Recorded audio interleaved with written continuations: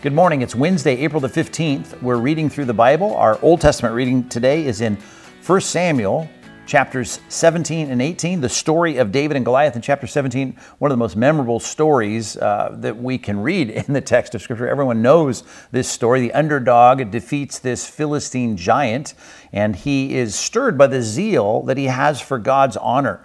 And note that carefully as you read through this story afresh today. Take your time reading through it and look at how Goliath is defying the armies of Israel, and the Lord really is being mocked by him, and David can't take it. His older brothers think he's just a nuisance, just trying to stick his nose where it doesn't belong, but he's stirred up by the Lord in all of this. Matter of fact, we think of even the good moments in Saul's life. It says the Spirit of the Lord came upon him, and he was stirred to anger in a situation that was not right, that sense of injustice, and he was indignant. And so it is here that David is indignant, and he rushes into this battle after all the drama in setting this up and talking with Saul and the armor, and you learn all of those details afresh as you read through this today. But ultimately you see someone who is not fearful because he sees God's honor at stake and he's willing to do whatever it takes. David defeats Goliath. Jonathan's heart is knit to David. They become friends. They covenant together as friends. And then, as we read in the next chapter, jealousy just erupts in Saul's heart. And he's jealous because, look carefully at what it says, because the Lord was with him.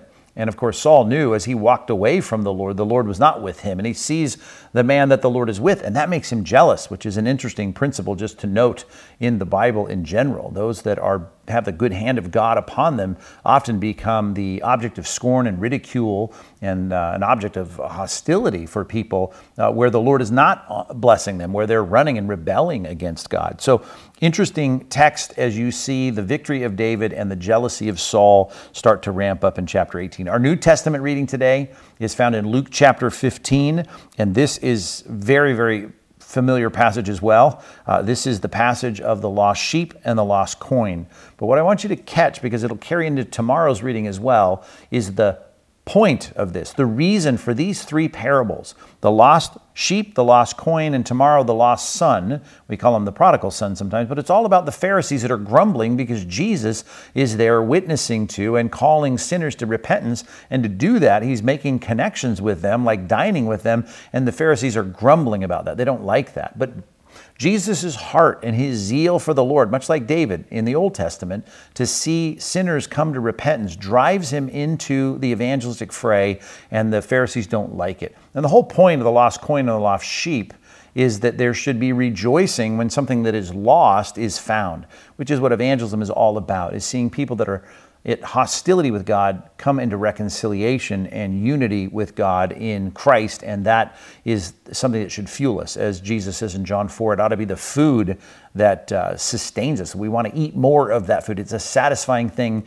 to see our lives being used to win other people to Christ. So great reading today, very familiar passages, but good to read them through afresh. Our one another for today is found in Ephesians chapter 5, verse 19. And if you were very careful about looking up yesterday's one another, you saw there was more to that passage, and I held off on the rest of that verse there in Colossians chapter 3, verse 16, because I want to focus on this one another in Ephesians 5, and it has to do with music.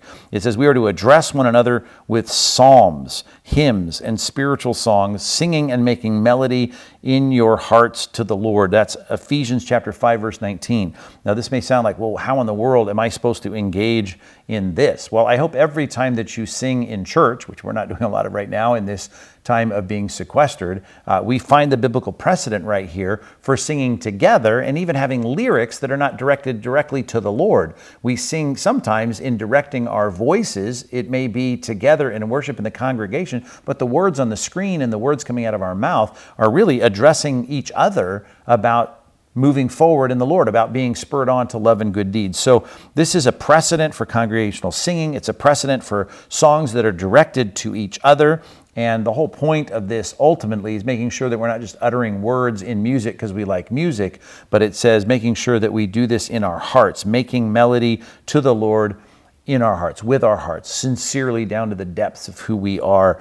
And, you may not be a great musician, but I'm sure if you are a parent or you become a parent or you have been a parent or you're a grandparent and you sing to your children, it's a great way for us to teach biblical truths. In every ministry in our church that is involving children, there's always music involved. And that's a very applicable way that we take this passage and put it into practice, to sing and make sure that we're singing to, especially to our children, in a way that exhorts them to love the Lord, to know God's word. So today, if you can, in one way or another, be sure that you're addressing one another with songs and music. That's a very biblical and godly thing that you can engage in today. Tomorrow, more on our daily Bible reading, and I hope that you get into the Bible now and have a great time reading God's word.